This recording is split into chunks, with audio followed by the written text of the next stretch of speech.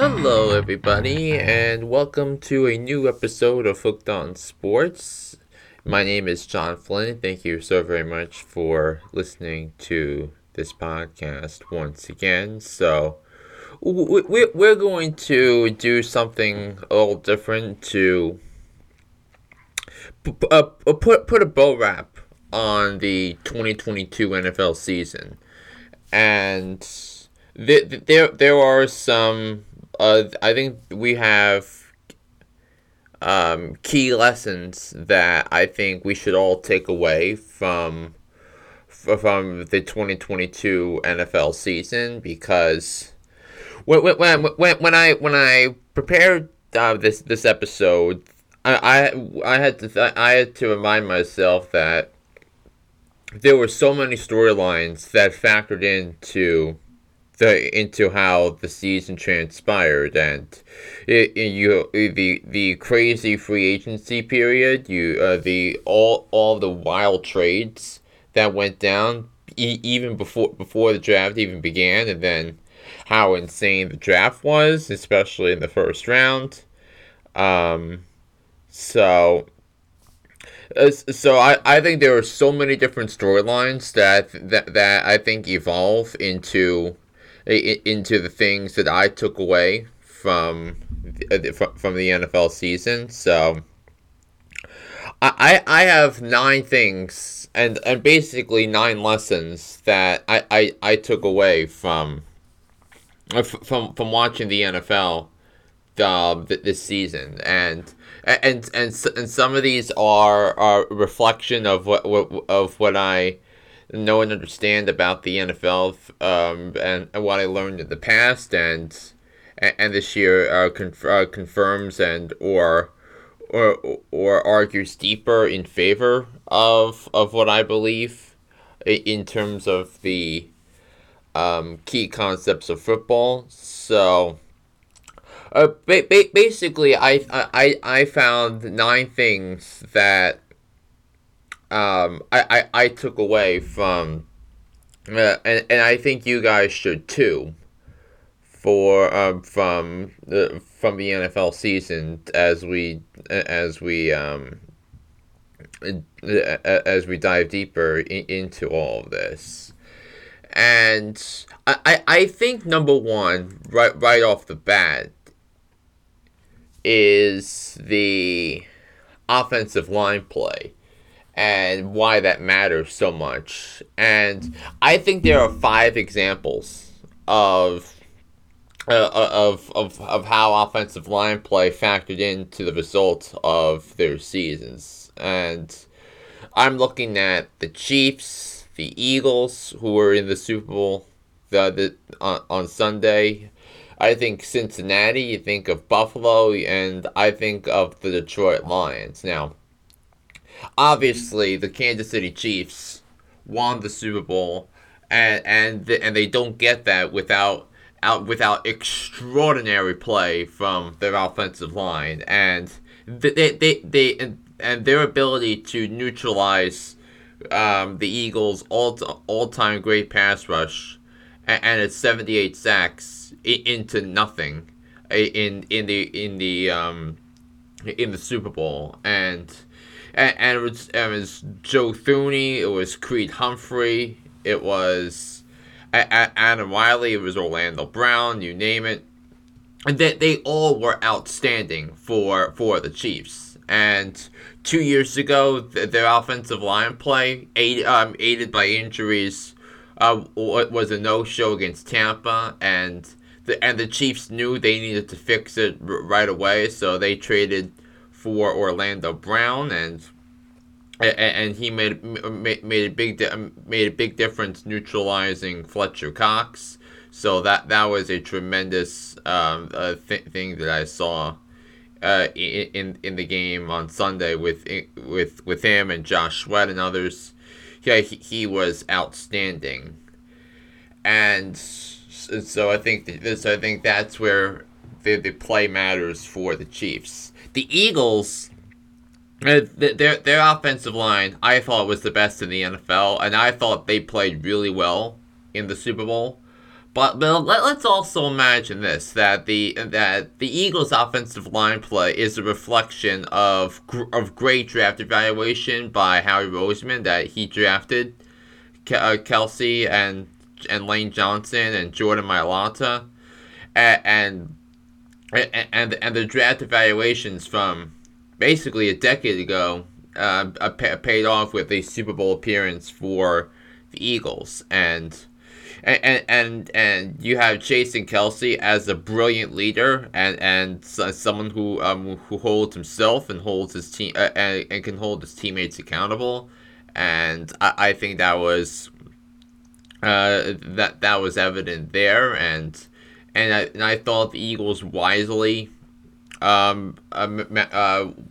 kept Lane Johnson out toward the end of the regular season and not rush him back when things seemed to be a panic a little bit for Philadelphia after losing week 16 and 17 to the Cowboys and the Andy Dalton-led Saints.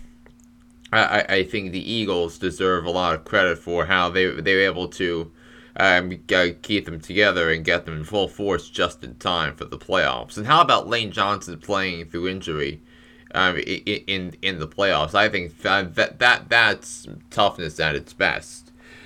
And then is the Cincinnati Bengals, and the Bengals last year had the problem in the Super Bowl the Chiefs had the year prior, and that was bad offensive line play. And so the Bengals beefed up on the offensive line in free agency. And even if those players weren't available in free agency, their leadership and skill level and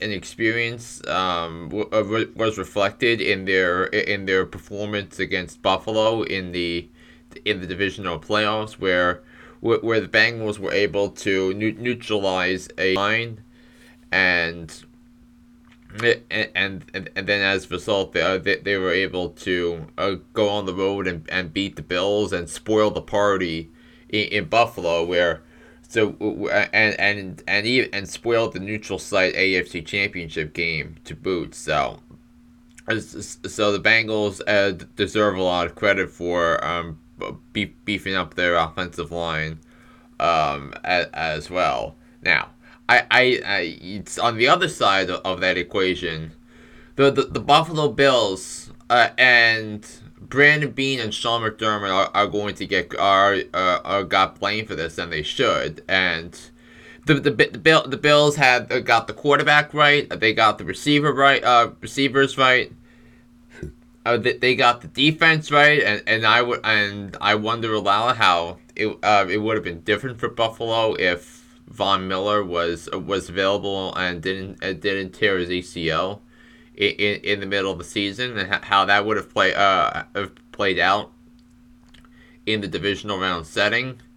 But regardless, the Bills didn't get their offensive line right, and that was the downfall for the Bills. And what do I say? You need a great offensive line play to win championships.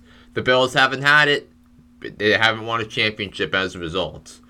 And then finally, the Detroit Lions. And I think the Lions are a fascinating case study in all this. Because, look, the Lions had a top 5 offense last season. And it's crazy, given that the quarterback of that team was ran out of town by the Rams a couple of years ago in Jared Goff. But the Lions had 2 Pro Bowlers on their offensive line. You have the Penei Sewell, who was the uber talented second year guy from Oregon, and then their center Frank Ragnow, who is excellent as well as a top 5 center in the league. And the Lions ranked 8th, had the 8th ranked passing offense in the league, and they had the 11th ranked rushing offense in the league. It's rare you have a top 10 pass offense and rushing offense, but but the Lions, a team that couldn't get out of their own way, had just that. Now, the Lions will focus on the defense in free agency, which was really bad last year. So, but the benefit of having a great offensive line was for the Lions was that it cut down on the turnovers. The Lions had the fewest turnovers of any team in the National Football League with 15 in a 17 game season, which is really impressive. And in the games where they won the turnover battle, they were 9-1. So you know that if the Lions are going to win the division next year, and right now I have reasons to believe that the Lions are the team to beat in the NFC North next year, as of this point. So they're gonna need to replicate that success in 2023 if they want to win the division and make the playoffs, and that's going to be a fun sight to watch. Now, the expectations are going to be raised because of how the Lions finished the season, but the path to Lions success starts with elite offensive line play, and what's interesting was we should have seen it coming from the start of the season, where they hosted the Philadelphia Eagles, the team that represented the NFC in the Super Bowl, in week 1. And it was a game where the Eagles won 38-35, and then the Lions' offensive line play was great in protecting Jared Goff and allowing the Lions to stay in the game and try and mount a miraculous comeback, which ultimately fell the field goal short. But I have every reason to believe that the Lions will be a team to be reckoned with if they continue building on what the success they had in the second half of last season. So, offensive line play matters in this league. I've been screaming that for the last couple of years, and this season was no exception to that. Number 2 is Patrick Mahomes is the best quarterback in football and the best player in football. I mean, duh. And I argued when I did the quarterback power rankings special on this podcast last summer that he was the best quarterback in the NFL, and his ability to make magic happen didn't matter with Tyreek Hill. Mahomes is still Mahomes, and he elevated everybody around him, the running backs, the receivers, he's just that type of dude, and why the Chiefs are potentially building a dynasty. Because of the quarterback, and at age 27, he's a 2-time Super Bowl MVP, a 2-time league MVP, and by the way, the only 2 players, and Brady has those as well. 5 AFC Championship games in a row, all at home, and that's that. And I went through the accolades the other day, and that's that. Number 3. Maturity matters, and I look specifically at one case for this, and that's the case with Kyler Murray and the Arizona Cardinals, and I don't think he's ever going to learn. It's because he somehow got a $230 million contract, that despite never winning the playoff game. And that was a short-sighted and ill-advised decision to extend him, and it puts the Cardinals in salary cap flux for the rest of the decade. And in terms of a future power rankings, I have them ranked 32 of 32, and they were the, and as a result of that, the Cardinals' coaching job was head coaching job was the least attractive of the entire off season, and they were the last team to hire a head coach, which they did on Tuesday with Jonathan Gannon, the last team to hire a head coach this coaching cycle, and look, there's going to be a lot of pressure on Monty Ossenford, and I like Monty Ossenford. He's a well respected exec and scout in NFL circles, but he's going to need some good drafts over the next 2 or 3 years if the Cardinals are going to have a chance to go back to the playoffs. But this team isn't going to be contending for championships anytime soon, in my opinion. When it comes to the Arizona Cardinals. Number 4. The officiating was horrible this year, and Roger Goodell said that the officiating has never been better, which I completely disagree with. Given all the crazy calls with roughing the passer and seeing the NFL go to and NFL players are being afraid to hit the quarterback because of being called for a game-altering penalty, which causes the entire momentum of the game to change. So, example, the Grady Jarrett call on Tom Brady cost the Falcons a game. The Chris Jones roughing the passer on Derek Carr, it almost cost the Chiefs a game in the first half of the season, and it almost cost Kansas City the number 1 seed in the AFC. When all the numbers were punched at the end of the season, but doesn't matter. Get over it. It's sometimes they'll call it, sometimes they won't. Get over it. Lesson number 5: all life matters, and the NFL humanitarian story saw this year was the response of the Bills and Bengals training staffs and the University of Cincinnati hospital team for saving Damar Hamlin's life. And what was crazy was, at the time, leading into that, it was the game that was likely going to determine who the number 1 seed in the AFC was, but the human side of life takes over at its most unexpected times, and Danny Kellington even earned a 5th place vote for league MVP for saving Damar Hamlin's life. So you can take that for what it's worth. Number 6, the teams that identify wide receiver talents and retain them are rewarded. And I look at the Eagles. They leaped over the Giants and Dave Gettleman in 2021 to draft Devontae Smith, and they traded for A.J. Brown with the Titans in 2022.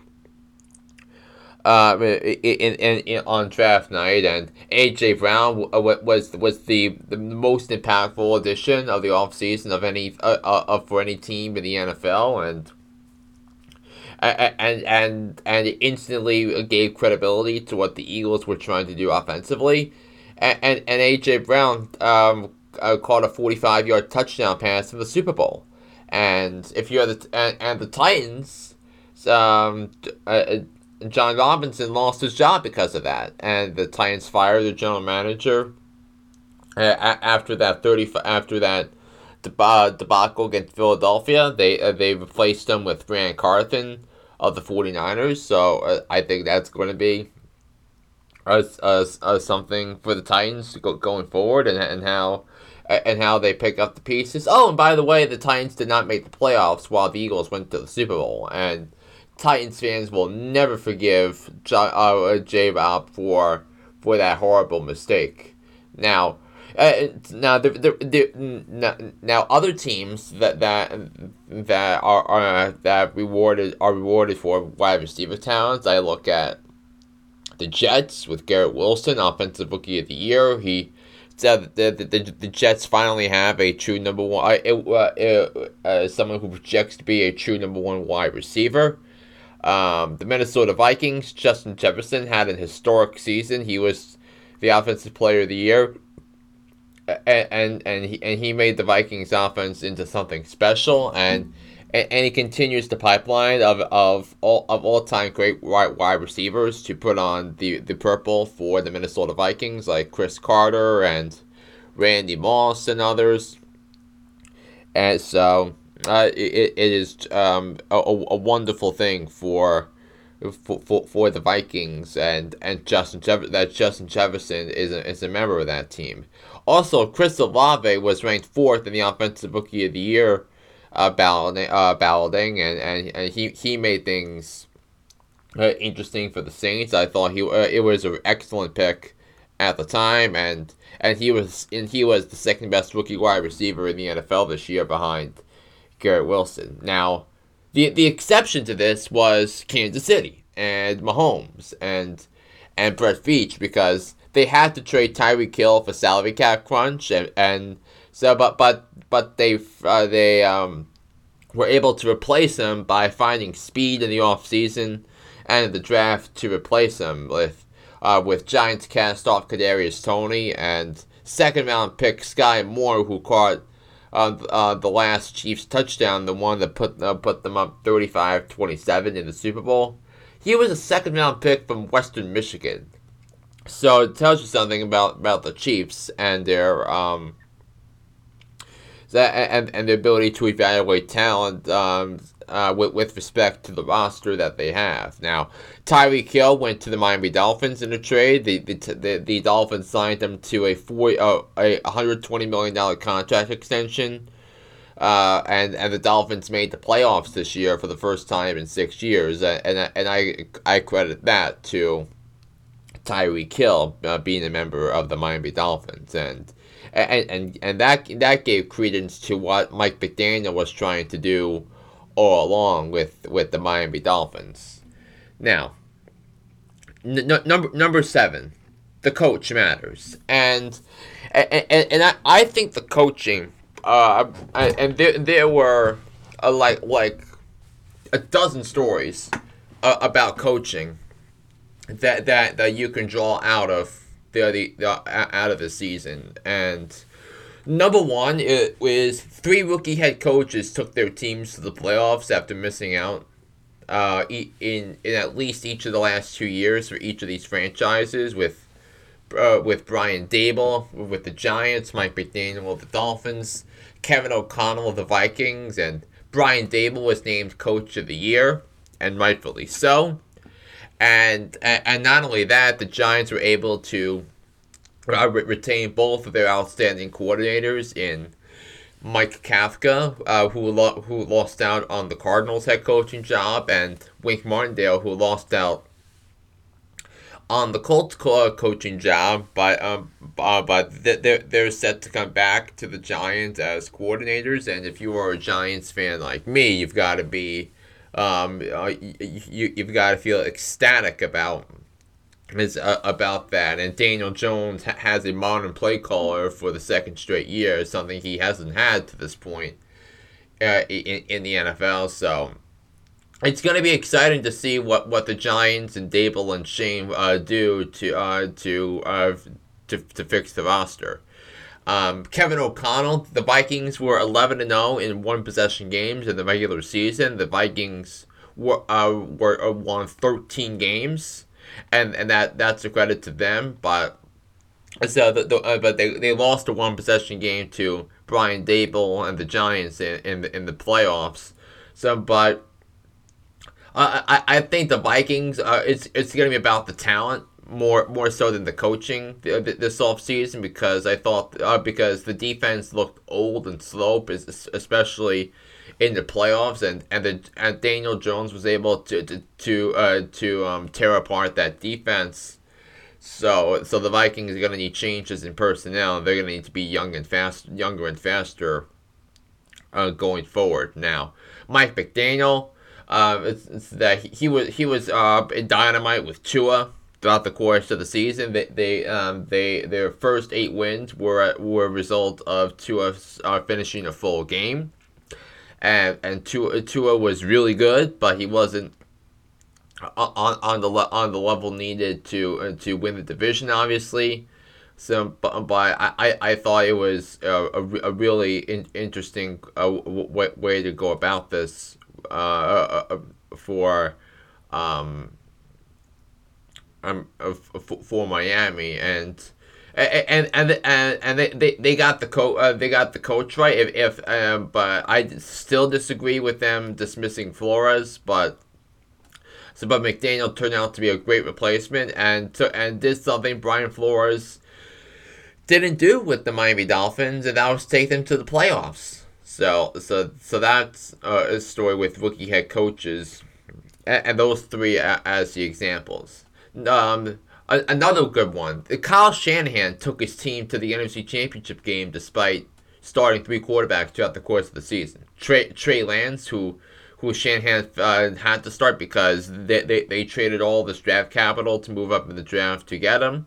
And Trey Lance looked like a double agent in Week 1 in their loss to the Chicago Bears, which looks really bad because the Bears had the worst record in the NFL, and the Bears have the first pick of the NFL draft for now.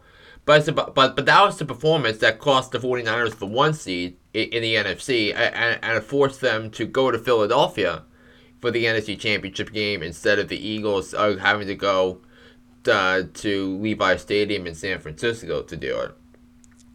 So, but Kyle Shanahan deserves a lot of credit for actually getting to that point despite the quarterback and the injuries with Trey Lance and Jimmy Garoppolo. And he turned Brock Purdy into Patrick Mahomes, which is crazy enough. And the game would have been, they would have taken the Eagles down to the wire in the NFC Championship game if Purdy was healthy. And now they're going to be under pressure to find another quarterback because Jimmy Garoppolo is probably not walking through that door next year. Trey Lance is not the answer, and Brock Purdy is coming off UCL surgery, and who knows if he'll be 100%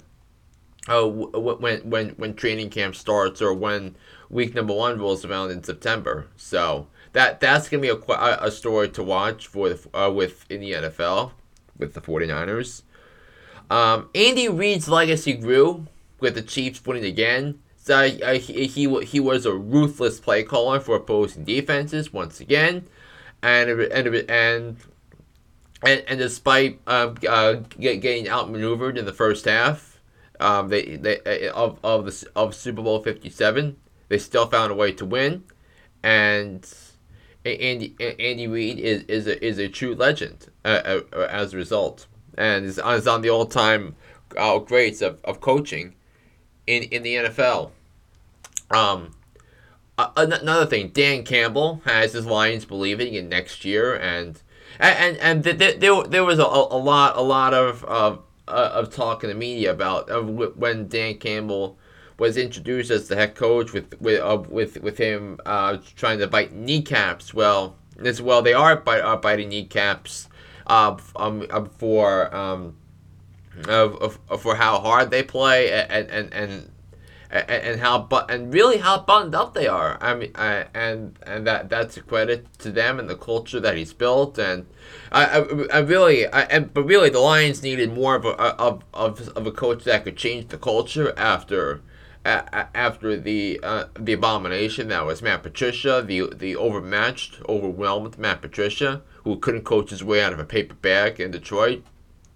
But Dan Campbell turned out to be the right coach at the right time for the Lions. He is a true gem, and how do you not go out and run through a brick wall for that guy? That is awesome.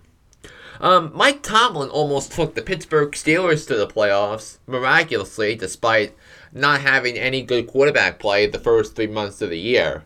And there are things to give credence to, and credence to the defense, which played really well for the Steelers, and it was the most difficult season, in my opinion, for him, because it was the first one without Ben Roethlisberger walking through that door. Now the offense, as I said, was a challenge, but they had a top 10 scoring defense this past season, which kept the Steelers in the mix and kept the Steelers in the conversation.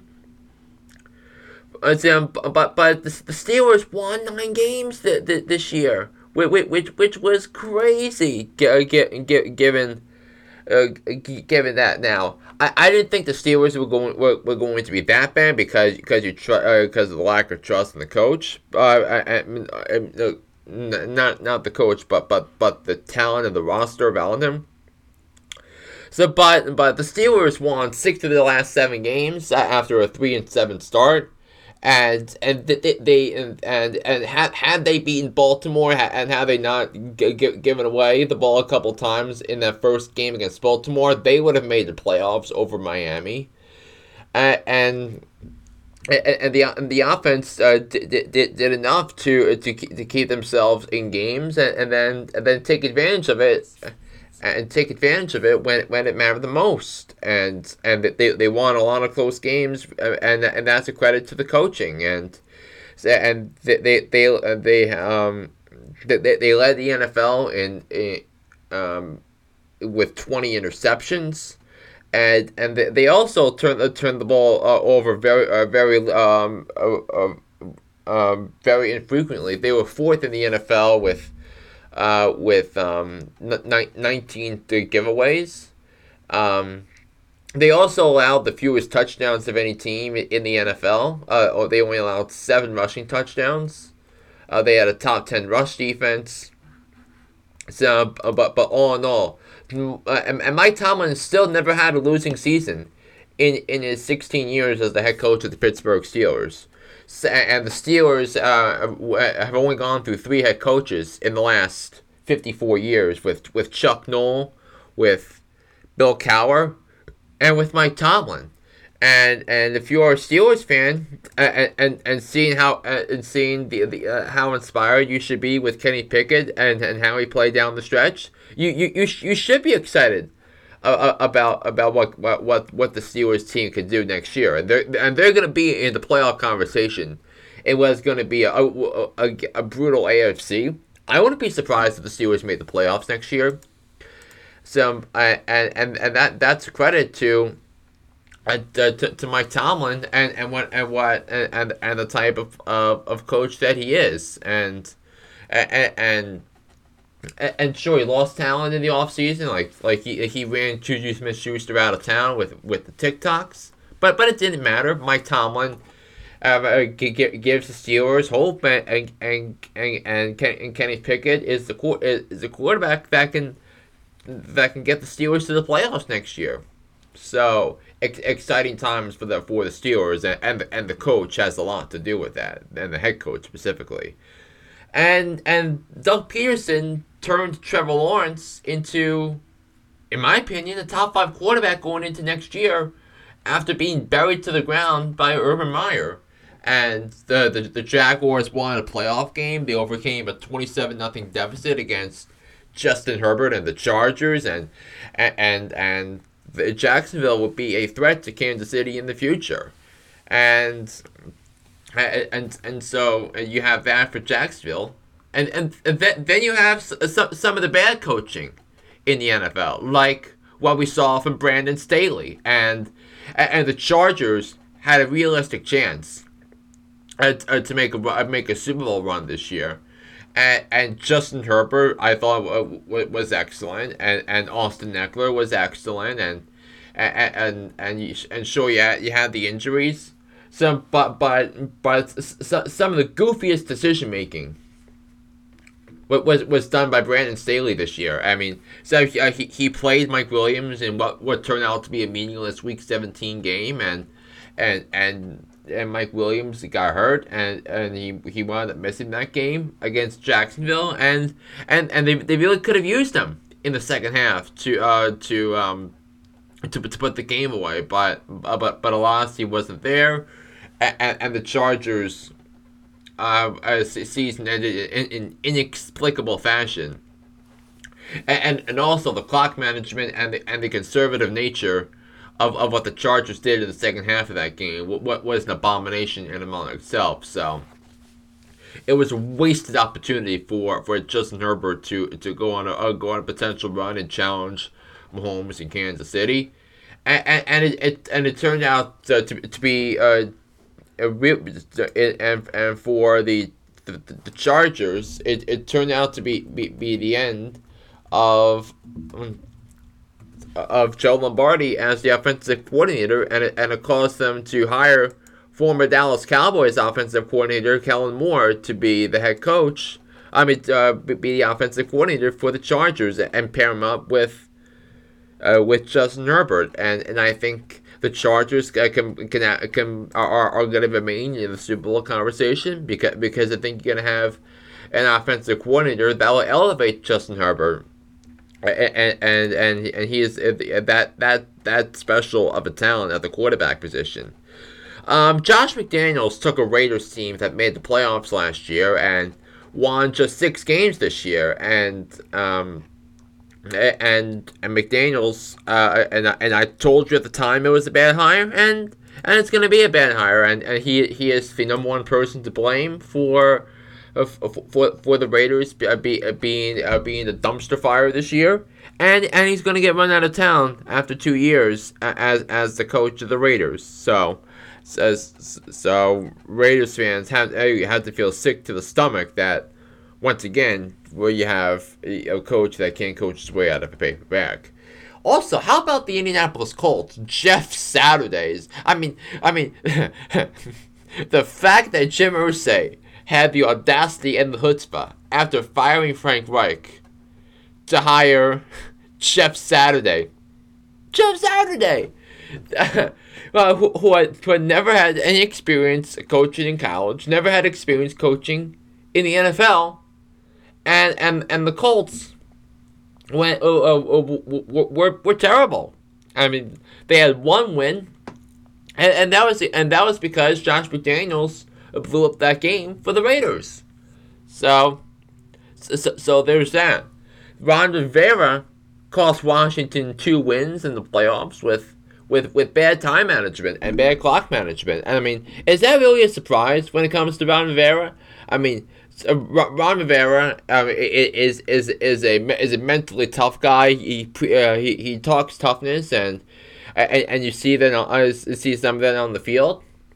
But his football IQ doesn't add up, and doesn't stack up with the other coaches in the division. I mean, in that crucial Sunday night football game against the Giants, Brian Daboll out-coached the pants out of Ron Rivera in terms of game management, and that was the reason why the Giants won that game, and obviously we knew at the time that the winner of that game was likely going to make the playoffs, and the loser of that game was likely going to miss out. Giants made the playoffs. Washington didn't, and then Todd Bowles, who was an abomination among itself for the Buccaneers, and don't let the fact they won the division and made the playoffs in Tom Brady's last year to distract you from the fact that that Todd Bowles theoretically could have lost four more games if it wasn't for Tom Brady rescuing the Bucs. I mean, so the game against the Rams was an abomination. The game for 58 minutes. The game against the Saints was an abomination for 57 minutes. And the game against the defunct and pathetic and gutless Arizona Cardinals, that was an abomination for the first 3 quarters of that game. And yet here's Tom Brady finding ways to make miraculous comebacks late, and then you have that. Dennis Allen the same with the Saints. In the end, Mike McCarthy's time management cost the Cowboys again, which is predictable. But now Mike McCarthy is going to call the plays for the Cowboys, and so after they let go of Kellen Moore, and here comes Brian Schottenheimer to coach the offense for the Dallas Cowboys, and I disagree with that. I think. I think the Cowboys are going to have another year without a championship or an NFC Championship game appearance next year, and also and that stems to the decisions regarding with the Cowboys regarding Daniel Jones regarding Dak Prescott and Ezekiel Elliott being unable to build to improve in other positions for the Cowboys. Now, organizational dysfunction is punished, and that's the next lesson that we should take away. And of course that there are going to be there are still owners that live on planet delusional. I mean, Washington finished last in the NFC East, and their three other division rivals, they all won playoff games, and they were three of the four semifinalists in the NFC this year. Three of the four teams that made the divisional round in the NFC this year. While the Commanders were the ones that had to deal with lawsuits and federal investigations, thanks to Dan Snyder and the toxic workplace culture that he created, and Dan Snyder is likely to sell the team at some point in the future, but the investigations are still going to be there, and what was once a proud franchise, and when RFK Stadium was such a difficult place to play in because of the Washington fans and all that, it's been Dan Snyder that zapped it away with organizational chaos. And speaking of organizational chaos, you had the Raiders who went through everything with the Mike Mayock, John Gruden experience, and the Antonio Brown experience with his feet, and how Antonio Brown bailed the Raiders out, bailed on the Raiders before the start of the 2019 season that one time, and then John Gruden gets fired, and then they had bad drafts. They had the Henry Ruggs situation. And then it continued last year when they hired Josh McDaniels, and history is repeating itself with for him in Vegas like it did for him in Denver. He was never a leader of men, and they had the opportunity to trade Derek Carr last year, and I told them to trade Derek Carr, and now they get nothing back in return. And it was an easy first guess when it came to Carr, who in my opinion had the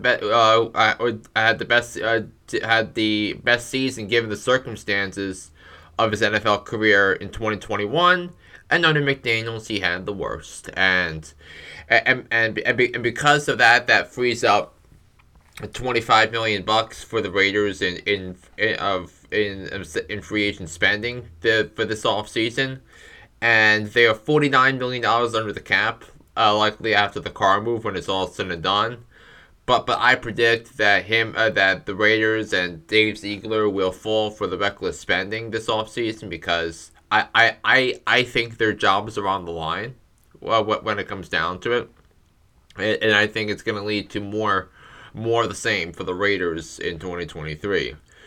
A big story that I didn't touch on yet in this podcast is the next organizational dysfunction example, and that's the Cleveland Browns trading for Deshaun Watson while still under investigation. And I never liked that trade. I mean, he was suspended 11 games, and it really zapped the Browns' chances of winning this year. And they gave up 3 first-round picks to get him, and you still have The Texans still have four of the picks overall to go: a 2023 first and a third round picks, and then a 2024 first and fourth round picks. The Texans have the second and 12th picks in the 2023 draft.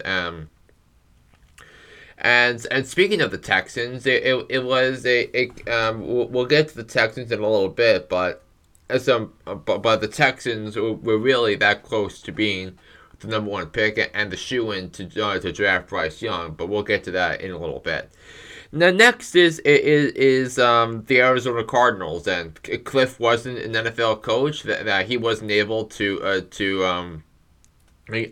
Kyler Murray into a top-tier quarterback. I mean, he was a college coach, came right out of college, never worked out in the NFL, and I thought Cliff was fired a year too late.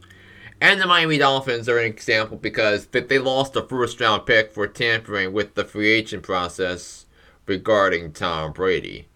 And the last thing I think you need to take away from this is a proposal of mine is the NFL needs a draft lottery, and look, so the NBA has had it for 4 decades. The NHL's had it. And recently, Major League Baseball added one for the first time this past winter. But with the Bears, the Texans, the Colts, and to a degree the Cardinals tanking, and knowing that the NFL is decided on which teams have the best quarterbacks, I want to see a league where teams should be rewarded for winning games, even when they don't matter. And the most blatant example to me was the Colts, who absolutely were thinking of tanking because the Colts knew their season was over after they fired Frank Reich, and they already had fired the offensive coordinator beforehand, and then they hired Jeff Saturday, and that was that in terms of the feel of a team that was expected by many to make the playoffs with Matt Ryan as their quarterback, and that was one of the most disappointing teams in the NFL, and the Colts need a young quarterback with a team friendly deal, and I think they're gonna go after that in the draft process, and it's gonna be interesting to see how the Colts will read the mind of Ryan Poles in Chicago and and their old friend Matt Eberflus with that. And another team, the Texans. But back to the Texans. The Texans wanted to tank, and they were in position all year long to get the number one overall pick. But to Lovie Smith's credit, that didn't happen. And good for Lovie Smith by giving the Texans the middle finger on their way out. And we knew that Lovie Smith was going to get fired either way. But the Texans played hard for him the last few weeks. And they in the last 5 weeks, they narrowly lost to Dallas, a team that won 12 games, and they were leading Dallas in the fourth quarter of that game in Week 14. The following week, they took the eventual Super Bowl champion Kansas City Chiefs to overtime, and in 2 of the last 3 weeks, they beat division rivals in Tennessee and Indianapolis on the road. To get to 3 wins and allow the Bears to go in and be the number one pick, Lovie Smith's old team. So my proposal for an NFL draft lottery. So the 18 teams that missed the playoffs in the NFL should be entered into the lottery for the first round pick order, and you pick 5 balls for the top 5 draft picks for that team for that order, because that's what I would have done as a commissioner after seeing the tanking the last couple of years. And you should punish teams that are trying to lose by not guaranteeing them that they'll get to pick their first overall and have leverage in a lot of situations. So I think the best I think in a league where teams have to be built through the draft and teams have to be good have to be strong at evaluating young talent and developing young talent and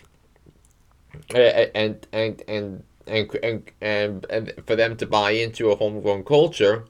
I think I think you need to reward the teams that do that and give them a chance to move up in the draft process if that's need be.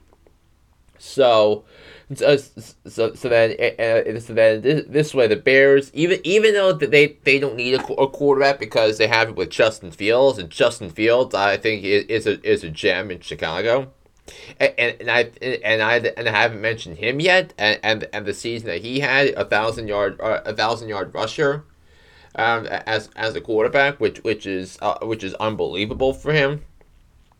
So, but in retrospect, you have teams that need quarterbacks, and the team that had the best quarterback in their division kind of won the division. You have Trevor Lawrence in Jacksonville, Josh Allen in Buffalo, Joe Burrow, Cincinnati, Pat Mahomes in Kansas City, obviously, Jalen Hurts, Kirk Cousins. You can argue Vikings were the better team, but I digress. Tom Brady in the South, and then the 49ers combined quarterback play in the West, and so those were the teams that won the divisions, and they were the teams that hosted playoff games this year. So you can take that for what it's worth. So you need to see a team that's trying to win, and I think win is the name of the game, as Jerry Jones once said back in 1989. And with all those things enfolded, you have. You have a truly more a competitive league by rewarding teams for making an effort to win football games and make their cities and their states and their communities proud for doing so. And it's been a wonderful year for me covering the NFL for the extra podcast a week for Hooked on Sports. And so with that, I kind of need a break for a week. So we will be off next week. So no new podcast episodes coming out next week. So we're going to be back the week of February 27th, and we're going to go to one regularly scheduled episode per week. And so you look at what the NFL is becoming and what the NFL is trying to become. And it's becoming a league where anything is possible, and you have the NFL in a prime position to do some tremendous things in 2023. That'll do it for this edition of Hooked on Sports. My name is John Flynn, and I'll be back here on the podcast in 2 weeks. So have a wonderful week, everybody, and stay safe.